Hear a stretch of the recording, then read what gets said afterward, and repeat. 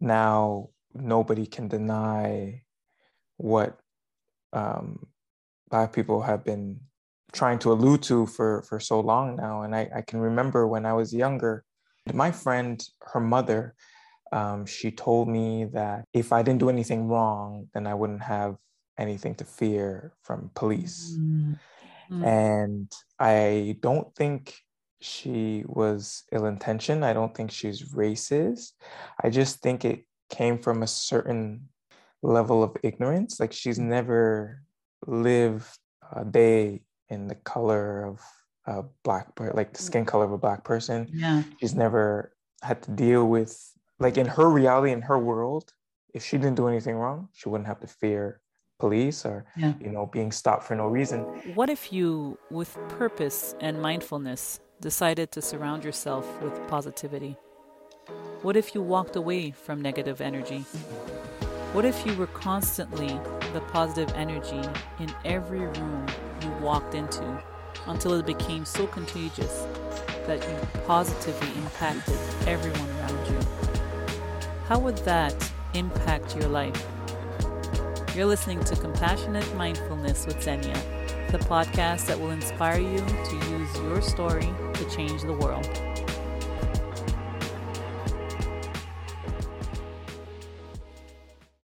Hey guys, thanks for tuning in. In today's conversation, I welcome back Brandon Dawson Jarvis, a Montreal-based social entrepreneur who completely turned his life around through yoga. Yoga has allowed him to better connect with himself and with others, and it's a big reason why he does not shy away from sharing stories about his past.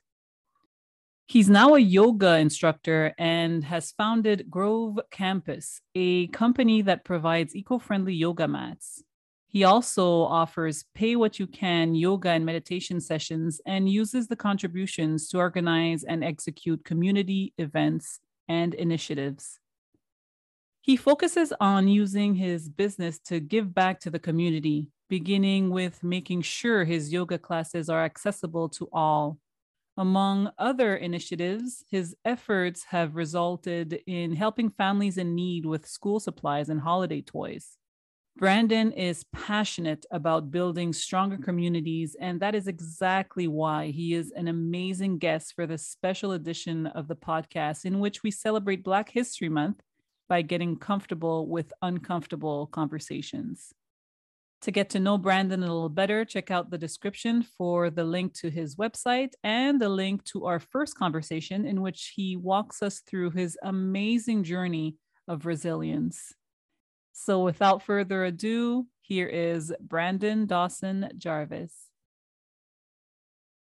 Brandon, again, thank you so much for your time. And I have to start off by saying congratulations for recently being chosen for the 2022 class of Black Changemakers. You were a part of 28 current day changemakers from our Black communities who are helping to shape our future. And I am so proud and very happy for you, Brandon. So again, thank you for being here.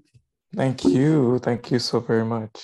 Happy to be happy, honored, humbled to be chosen. Yeah, it's a nice award, and yeah, excited to meet the other change makers and see what everybody's bringing to the table. Yeah, of course. We are in our season of intentional living, and for the month of February, we celebrate Black History Month. And the way I chose to celebrate Black History Month is by engaging in somewhat uncomfortable conversations and get comfortable with the uncomfortable in order to inspire change. So it goes without saying that you are a change maker, and it's one of the reasons I needed to have you again on my podcast. And I think that particularly for these types of conversations, we need people who have empathy and are able to articulate things in a way that will shed light on what is going on in a very matter-of-fact way, but with a lot of compassion. And based on our last conversation, I just knew I needed to have you on for this segment. Mm-hmm. because Black people all over the world have been going through so much for so long. And I believe that through these difficult conversations and our ability to truly listen, we will be able to begin to understand the person who's seeking to be heard, what he or she is going through. So my first question to you is, when it comes to racial injustice, and particularly towards Black people, how would you say we can start these uncomfortable conversations? I think the conversations are, I think they're already happening. I think what's fortunate out of the unfortunate circumstances is that now nobody can deny what Black people have been trying to allude to for so long now. And I can remember when I was younger, my friend, her mother, she told me that if I didn't do anything wrong, then I wouldn't have anything to fear from police. And I don't think she was ill-intentioned. I don't think she's racist. I just think it came from a certain level of ignorance. Like, she's never lived a day in the color of a Black, like the skin color of a Black person. Yeah. She's never had to deal with, like, in her reality, in her world, if she didn't do anything wrong, she wouldn't have to fear police or, being stopped for no reason. And sorry, that's what I mean too by starting uncomfortable conversations. You know what I mean? Like, I know the conversation is already there a lot, but when somebody approaches you in that way, how do you start a conversation, to kind of shed light to the fact that, well, yeah, I do still have to worry about certain things, Yeah. So the tricky thing was that I was fairly young at that point. So I wanted to believe her. I absolutely did. But like I said, out of the, like, looking back at the last few years or even decade, with the advancement in technology and the fact that everybody's kind of recording in real time what's been going on and now showing it to the world, that woman, I'm pretty sure, wouldn't say the same thing that she once said, right? So nobody is able to hide the truth anymore. It's finally coming out in that there has been inequality and, systemic racism, and, some people are treated differently. And now we do need to have these conversations, and we do need to give space to everybody's experience, right? So again, she has never lived a day as a Black person. She doesn't have a Black son. She never had to speak to her children about, what to do, how to handle police, how to handle if you get pulled over, or any of those situations. But honestly, I feel like it all starts in the home. And I know that a lot of Black parents are having these conversations with their children. I know it's such a delicate subject, but I feel, and this again is just my opinion, I feel as though the conversations need to be had in a manner where the young children, the Black children, they're the ones that have the power. They're the ones that need to be able to communicate to the police, like, hey, what you're doing is wrong. And if you continue to do it, there's going to be certain repercussions, consequences, because I know my rights and I'm not afraid. Like, I'm, taking up my space. I'm not doing anything wrong. And, whoever it is, your supervisor or whatever legal procedures we have to go through to make sure that you're held accountable for your mishaps, well, then I'm prepared. My parents are prepared. They know what they're supposed to do. We know our rights. We spoke to a lawyer, whatever the case is. So I would like parents to, instill this level of confidence and take away this level of fear. Because I know, like, when they have those conversations, it's like, you have to do this, you have to do this, don't do this, especially do this, look here, look there, put your hands here, put your hands here. And again, if you're not doing anything wrong, without being, rude or disrespectful, communicate in a way that like you would communicate with anybody else who's supposed to be protecting you or upholding your rights and your freedoms and stuff like that.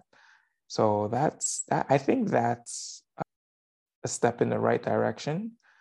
Yeah, and you're talking about the conversation that should be had between Black people. Most of the times it's Black men, unfortunately. Black women have to deal with it as well, but not as much as Black men. And we'll get into how to speak to our children in another question that I'll ask you. But the dialogue between somebody of color and a police officer, you're talking about that kind of dialogue and how to approach it, right? Yeah, like I remember I was working with homeless people a few years back, and I had a meeting with the police headquarters, and I had told them, and I told them that I knew that they knew what I was about to say, and that I knew that they would agree with me, but they wouldn't act on it. And what I said is that whenever they see one of their colleagues doing something wrong, that it's their duty to stop them. You know what I mean? And you're doing them a favor. You're doing everybody in that situation a favor, because at the end of the day, like, there are bad police officers. Like some of them get through. I don't know how, I don't know what their hiring process is, but some police officers are able to fake it enough where they can get on the job. And again, these people are human. They go through life same way that everybody else goes through life. They have ups and downs. You know what I mean? Like somebody could have had an argument that morning and have no idea how to get rid of those heavy feelings, and they take it onto the job and they just want to let it out on somebody else. And it's their partner's job to stop them and say like, hey, I don't know what's going on with you, but whatever the case is, like, you're going down a path that, like, it's not going to be a good one. And if they don't do anything, well, then they should both be held accountable. That's an amazing, you went up to the police officer and said that. Oh, it was a whole group of them. It was like a whole room of them. And that's an amazing example of how to start a conversation that's very uncomfortable. Yeah, but I told them I know that they know this, but they rarely act on it, because I've been in so many situations where, like, I had to turn to the partner police officer and I'm like, are you really gonna allow this to go on? Are you gonna allow it to happen? And I don't know if it's like an unspoken rule or code that they have where, like, they just don't intervene, but I think they should. I think they really should start intervening. And like at this point, I feel like you're right. It is some kind of unwritten rule, because George Floyd was the biggest example of people just standing by and not saying anything for murder. Yeah. I know the face, I know the name. I haven't watched the video. I couldn't get myself to watch it either. Yeah, I haven't. I heard about, like, somebody described what happened up to a certain point, and then I had asked them to stop basically describing what happened. But it's a human, I don't want to use a wrong word here, but trait or characteristic where, like, if there's one person there, then they're more likely to step in and intervene than if there's a whole group of people. And so, like, we kind of just deflect the responsibility onto someone else. It's like, okay, well, if that person is not doing anything, well, it's okay for me not to do anything, right? And so I could see how that makes sense, where, like, somebody should do something, but they end up not doing something. But yeah, all that to say is that I hope that my message landed with them, and that, like, it's, even though in the moment it might be a bruise to somebody's ego, in the long haul, I hope that everybody understands that it's for the best situation of everybody, especially the people that they're supposed to be serving in that instance, right? Yeah, it takes a level of bravery to address something like that and to start a conversation that's uncomfortable. So that, of course, has to be taken into consideration. Many people aren't brave enough to start the conversation, but once you are and you do it in a way that's respectful, like you did, it's almost impossible for the person not to reflect on what you said, even if their ego is bruised for a little bit. Afterwards they will reflect on it and hopefully do the right thing. Yeah, and I gave them a real life example. I told them, like, prior to that incident, I was in an interaction with a police officer that was not going well, and there was 3 other police officers there that did nothing, and I had asked them to like step in, and they obviously, I shouldn't say obviously, they took the side of their colleague, which was unfortunate. And I had explained this to the whole group of people. And I told them, I'm like, hey, I have my rights. I'm a person. I have my dignity. You guys are supposed to be serving and protecting, and I'm asking for help. You know what I mean? And it's like, who am I supposed to call? Like, it's the police that are doing this stuff. Like, who do I call? I can't call the police on the police. You know what I mean? So it's like, in that instance, like, what am I supposed to do? Because I know if I raise a finger, I'm gonna get in trouble. Everything's gonna turn back on me, right? So it's like, what do you do? Yeah, and that leads us to the next question, which is, in your experience, would you say there's even a willingness to learn when it comes to other people's culture? And is there a way we can get people to genuinely be interested in learning? Like everyday people?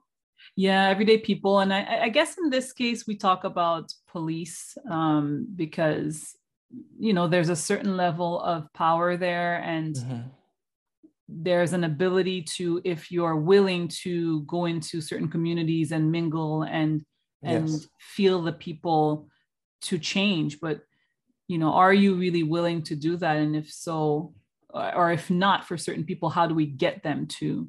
Yeah.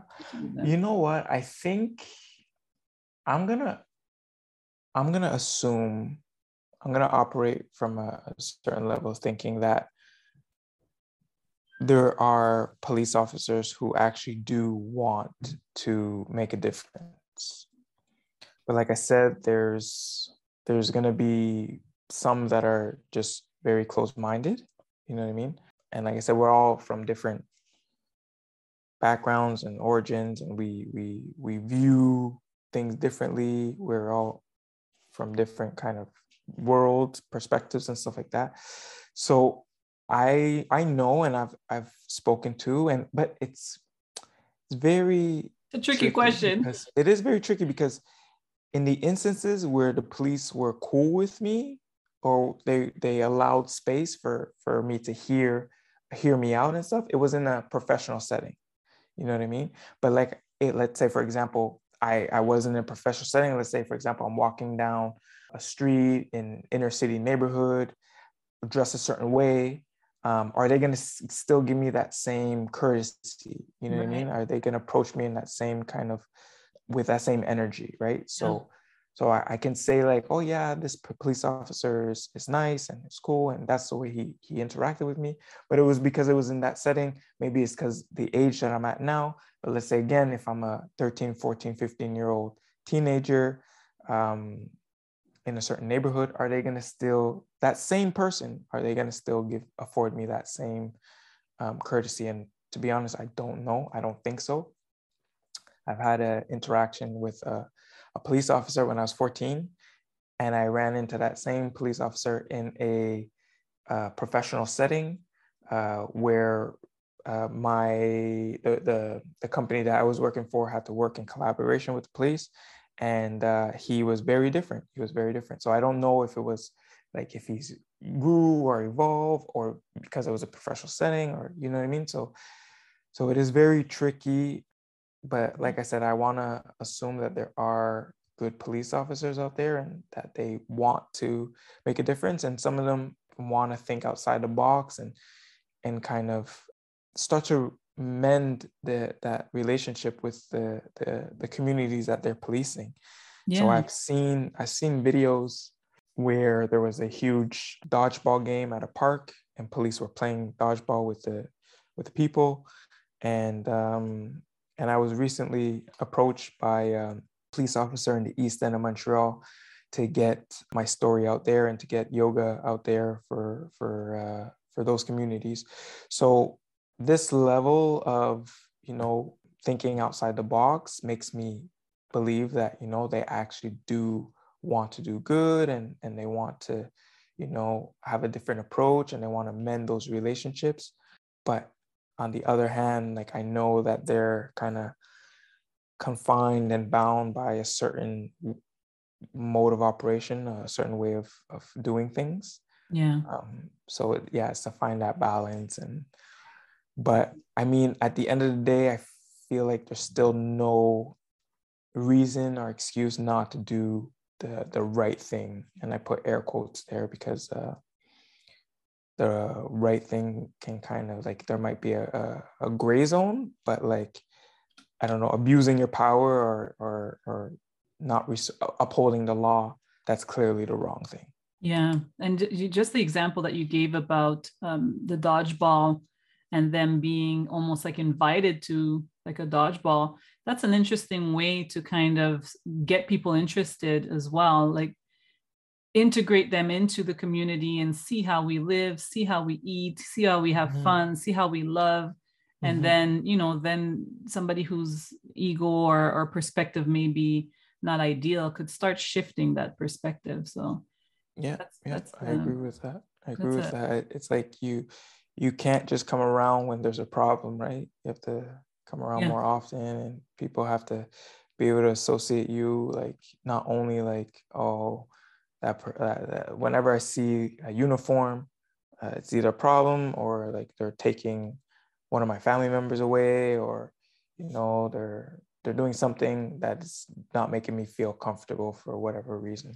It's like, come around when the summertime's happening, people are outside, they're having block parties or whatever the case is. Like, come get involved with the community and, play the games, and again, start to build and mend those relationships. That's right.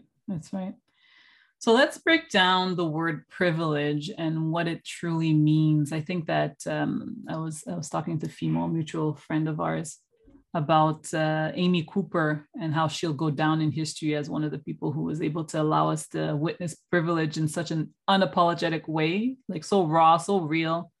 And the fact that she was able to assume that her whiteness combined with her quote unquote feeling threatened would automatically result in a not so favorable outcome for a Black man. She was kind of just the epitome of privilege, right? So how would you say that the word privilege can be expressed in a way that is truly understood from people who may not, they might hear the word privilege and be like, oh, there they go again with that word privilege. Like, how can that be expressed in a way that's understood and not just thrown around? I don't think privilege is a bad thing. I think if you're privileged, depending on where your privilege is, I think you're fortunate. I just feel like you need to acknowledge that you have this privilege. Yeah, and what I mean specifically is the white privilege, privilege over, Right. So to say, like, for example, if it's a white person now, that's like I've heard many white people say, like, yes, I have this privilege for whatever the case is. Like, I know that, like, I can do this or that, and like I won't get in trouble, or I have things easier, or because of the way the system is, I'm privileged. But there are some white people that are actually trying to undo that, right? They're trying to make everything a level playing field. The problem lies when someone is clearly privileged, but they don't acknowledge it, right? They want to assume that, like, they're in the position that they're in solely based on the fact that they worked hard or whatever it is, other than them being born into that situation, right? So again, I don't think privilege is in of itself is wrong or bad. I just think that you just have to understand that some people have a certain level and some people don't. Like me as a Black man, I have certain privileges. I know that, like, for the most part, whenever I travel, I can depending on the country, I feel like I can walk down most countries at any time of night alone. You know what I mean? Like I went to Spain this last September, and I left a group of friends that were hanging out at a bar, and I decided to walk back to the hotel by myself. And it never occurred to me that like, oh, I was unsafe or something could happen. And I actually got lost and flagged down a driver, asked him for directions. And he was like, oh, I'll bring you, you know? He was like, come in my car and I'll drive you there. And at no point did I feel unsafe. Now, if I were to tell a woman that she could go to Spain and walk at any time of night and get into a random person's car without having fear, and then argue with her if she was like, no, that I can't do that, it makes me feel unsafe, I'd be like, no, you're being unreasonable. That's me speaking from a certain level of ignorance and not acknowledging my privilege. Yeah. Right. So I feel like that's where some white people, that's how they sound, right? It's like, Yeah. oh, you can do that. But I was like, no, I can't. I've tried it and it didn't end well. Or somebody that I know that looks like me tried it, didn't end well. Or I didn't get that job because of like this. And it's like, oh no, well, you must have not got it for some other reason. It's like, no, Yeah. man. This raised an aha moment there for me, because anytime that one class of people will say, no, in that situation, I would not feel safe, or in that situation, I think that I would be judged in this way, or in that situation, fill in the blanks. Anytime that that happens for a certain class of people, and you know that it doesn't happen for another, that's privilege. Right. You know, like when for instance, a Black person tries to get a house in a certain neighborhood and they do not get it, in the back of their mind, it'll always be like, I wonder if it's because I'm Black. So it's not always the fact that it will always be because of, but as soon as the person has that little doubt in their head, then there's privilege for somebody else. Yeah, exactly. And it works with, you know, job opportunities, property opportunities. So it's just to acknowledge that like unless you flat out hear like, oh, you didn't get that job because you're Black, or you didn't get that job because you're a woman, or whatever the case is, then like, again, you'll never know for certain. But people are not like, they have intuition, like they're not stupid, right? So it's just to actually acknowledge someone else's reality and say like, hey, this could actually be a possibility, and that in of itself is privilege, right? It's like, oh man, I never have to worry about that because I am this or I'm exactly. that, right?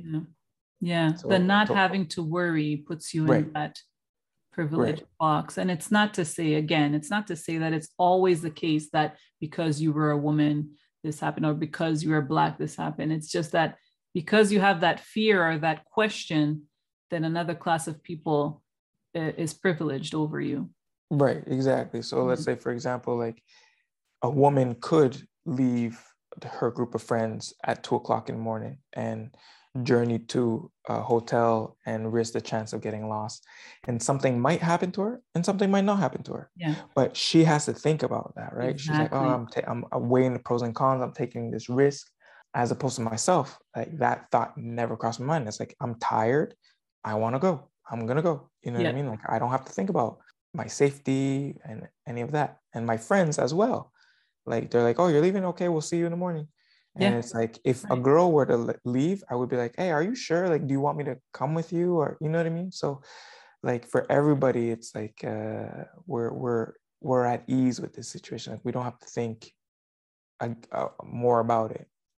Sorry, I keep muting every now and then because I always worry that my son will come into the conversation from where he is. No worries. So before our children get their belief systems tampered with, they can't understand why there's even an issue. Like, why would it even bother you that I play with this person? I believe that for children, racism is very confusing. They only know love. That's my belief. So it is our responsibility to articulate in conversations, into conversation that will help them understand what's going on. And for many times for us as Black parents, how to face it and how to make the situations better. So how would you say, as I know that you're a father, do we talk to our children about all of this? Yes, we definitely do. But like you said, it is a tricky conversation to have, because like I feel like you said, I feel like, and I agree with you, like children start off with love in their hearts. And I feel like hate and racism and all of that stuff, prejudice, that's all something that's taught, right? They're not born thinking that, one person is better than the other, or that I can't play with this person, or, you know what I mean? Like they don't care who it is. If you're nice, you want to play with me, I want to play with you. You know what I mean? It's not any more complicated than that. I think the conversation should be had, but not before the experience. And I know this is super up for debate. I just feel like, as opposed to the, I don't know. Oh, that's a great question. I don't know. Now that I think about it a little more. This one, when I ask this question, I truly want to know people like you's opinion. Yeah. The people who are really, conscious and stuff, because I have a son, he's 8. Yeah. I have a daughter, she's 6, and I have another son, he's 10 months. But I kind of agree with you that I want to wait until the situation happens, but then I'm wondering, should I wait? Because then is he even prepared for when it, what comes?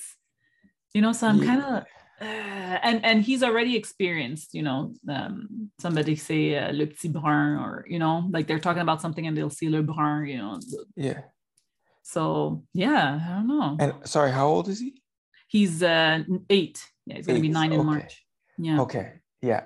So I feel like at that age, not to say that it's okay, but I feel like it would be easier to explain. It would be easier for an 8-year-old to grasp the concept. I was trying to think about like trying to explain it to my son, who's 2.5, and I feel like it would be like nearly impossible to say. Yeah, it's not the time. Yeah, like that person doesn't want to play with you because of your skin color. Like, because how accurate would it even be? Yeah, the person at 2 years old, he wants to play with you. If he doesn't want to play with you, it's because a butterfly caught his eye.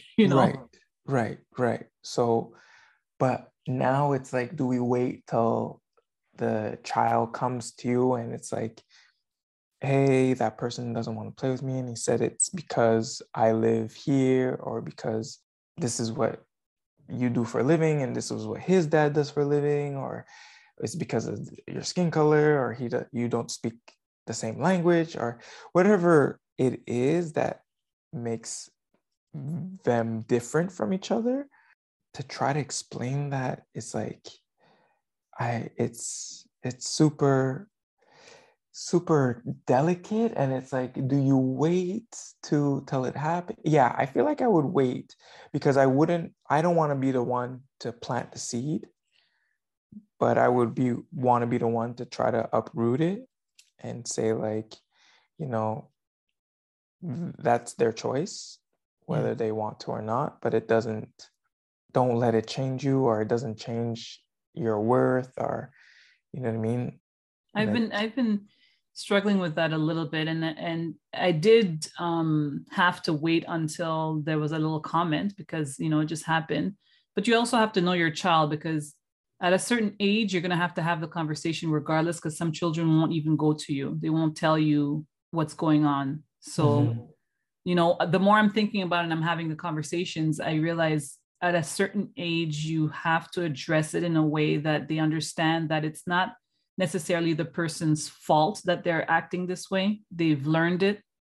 in somehow, some way from their parents or from, from wherever it may be, that they need to just be prepared that people can say hurtful things and hurt people, right? Right. I think you nailed it on the head there, and that they learned it from somewhere, and just try to explain that like, it's that's how they choose to see the world. And it's not, I feel like it's definitely, what I would add to that is like, it's not the child's place to try to undo that.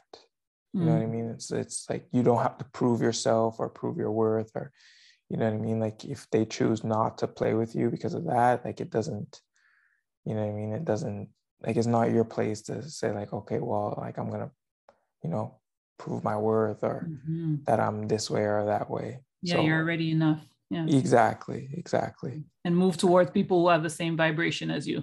They might not understand all that, but exactly. Yeah, in certain terms, like, you tell them that it's okay. You'll find your tribe. It's that one person. We pray that they learn, which is why I kind of want to know how to even get people like that. Because especially at a young age, I think in the school systems, it's very important to have them really understand what it feels like to, to be a class of people who haven't had a voice for a long time and still to this day struggle to find a voice. So the school systems at a very young age need to show all of these beautiful colored people, from white to brown to everything in between, that, we're all one. Yeah, that's my opinion. The school system really needs to get involved in this, because sometimes parents don't give the good example. Like, it's just the fact, right? Right. No, I agree with you. And I think what I'm hearing more and more is that there's more children of color that are being afforded scholarships to certain high schools, like private schools that, like, their tuition is fairly expensive. So I think that's really a step in the right direction, where a bunch of these privileged white kids are now going to school with like a person of color, and like, they're kind of being exposed to them and their reality and all of that way before they even leave high school. So I think that's really important, because chances are they're not seeing them in their neighborhoods. They're not seeing them in their inner city leagues that they play in. They're not seeing them, like, you know what I mean? Like, chances are these kids are playing like hockey and stuff like that, or whatever the case is. So the fact that they can, see them for 5 years, nearly every day, I think that's huge, right? Huge, so yeah. the perception that they're getting from Black people is in the media, is in the movies. And, I think as of recently, there's a lot more positive representation for, in the media and in music, in the culture overall for Black people. But like, going back 10, 20 years, the music wasn't always the best. The movie representation characters weren't always the best. And again, people are not actually making the conscious decision to say like, oh, this is a movie, not all Black people are like this, or this is entertainment, this is a rap video, not all Black women and Black men do this. So to see just a normal Black kid going to school with you, I think that's huge. It's huge. And at a young age, like you say, for 5 years, they follow. And when you're a child, you're so innocent, and the questions that come out of your mouth are innocent as well. So they will see the difference. They'll see that somebody's brown, but it won't bother them. They'll ask questions. Oh, why is your hair like that? They want to touch you, but it's so innocent at that age. So they grow to learn to know the person for who they really are, and not just, the little differences that they have. So yeah, I think that's it's crucial to expose at a very young age. Most definitely. Yeah, like you said, children are coming from a place of love and curiosity, right? They're discovering the world for the first time. And like, if all their family members are white with blonde hair, blue eyes, and then they go out in the world and they see someone different. It's like, oh, that person's different. But, it's not like, oh, they're better or worse than I am. They're just different, right? Yeah. And yeah. And the teachers have to be so well chosen, because they play a huge part in kind of interfering in certain conversations that children can have. If they see that something is going kind of like the wrong way, they can steer it over and say, yes, he's brown, he's a beautiful, like, look how beautiful that color is, and look how beautiful your color is. And it's so crucial, just like police officers, to have the right people, especially in certain jobs. Because if you have a racist pilot, it's not as detrimental as if you have a racist police officer or a racist teacher. Teachers are so important. I have so much respect for teachers, and it's just really important for us to make the right decisions and who's going to be in those positions of power. Yeah, that's huge. Yeah. So my last question to you is, how do we become of service in our own way when it comes to, I guess I'm not going to say racism, but when it comes to integration and being one? I think if you ask yourself that question enough times, I feel like you'll come up with the answer. And I feel like everybody's answer will be different. I was blown away to find out that a 9-year-old who is also part of the 2022 class of Black Changemakers, she heard or saw what happened to George Floyd, and she said, how can I make a difference? And she started her own business where she makes head wraps, and part of the proceeds goes towards a Black community organization in the West Island. And so, I feel like understanding that if you see the world, like if there's a problem in the world, instead of, just putting that responsibility on someone else to fix, take it on your own shoulders. And you don't have to take it on your own shoulders by yourself. And I know that, like, we didn't create the problem, right? But we're in it, right? We're facing it. And if we want our children to have to deal with a different problem, then we have to resolve this one. Because if we don't resolve this one, then they're gonna have to resolve it, or so on and so forth. So just try to get your creativity in there and understand that there's no limits, and just try to approach a situation from a mindset of, like, resolution. I want to resolve whatever it is, and help. I want to be of service. And she does it through head wraps. I try my best to do it through yoga.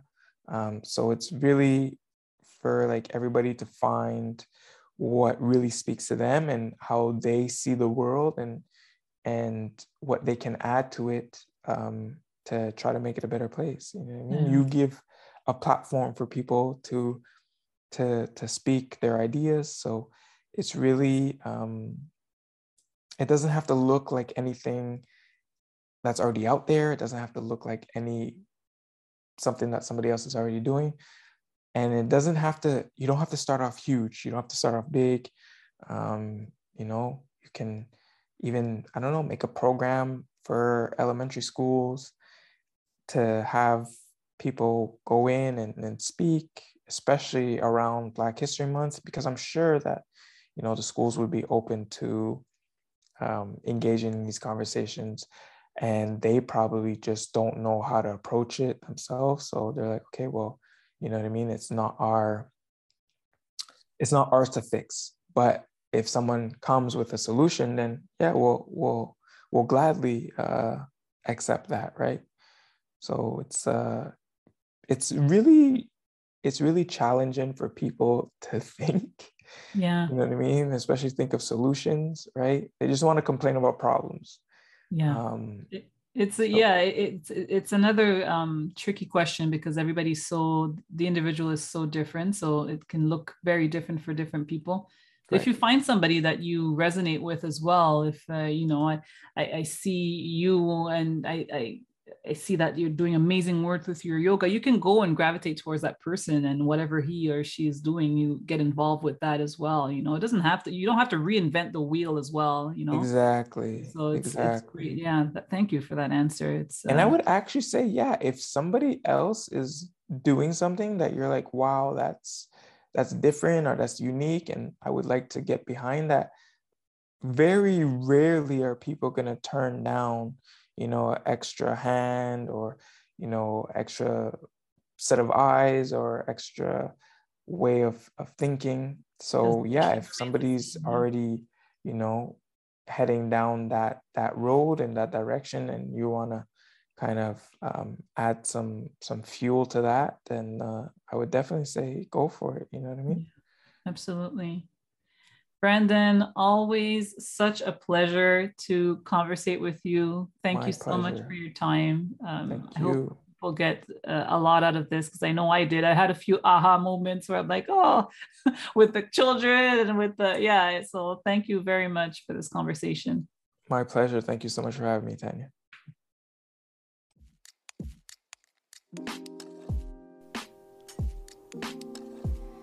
As always, I thank you for tuning in. These episodes are meant to be of massive value to you, and so I hope you got something out of it. And if you did, all I ask in return is for you to give it a thumbs up, give it some love in the reviews, share with 1 or 2 friends whom you know will benefit from hearing this content. Check out the links in the description. Continue to lead with empathy, and I'll catch you on the next episode. Many blessings.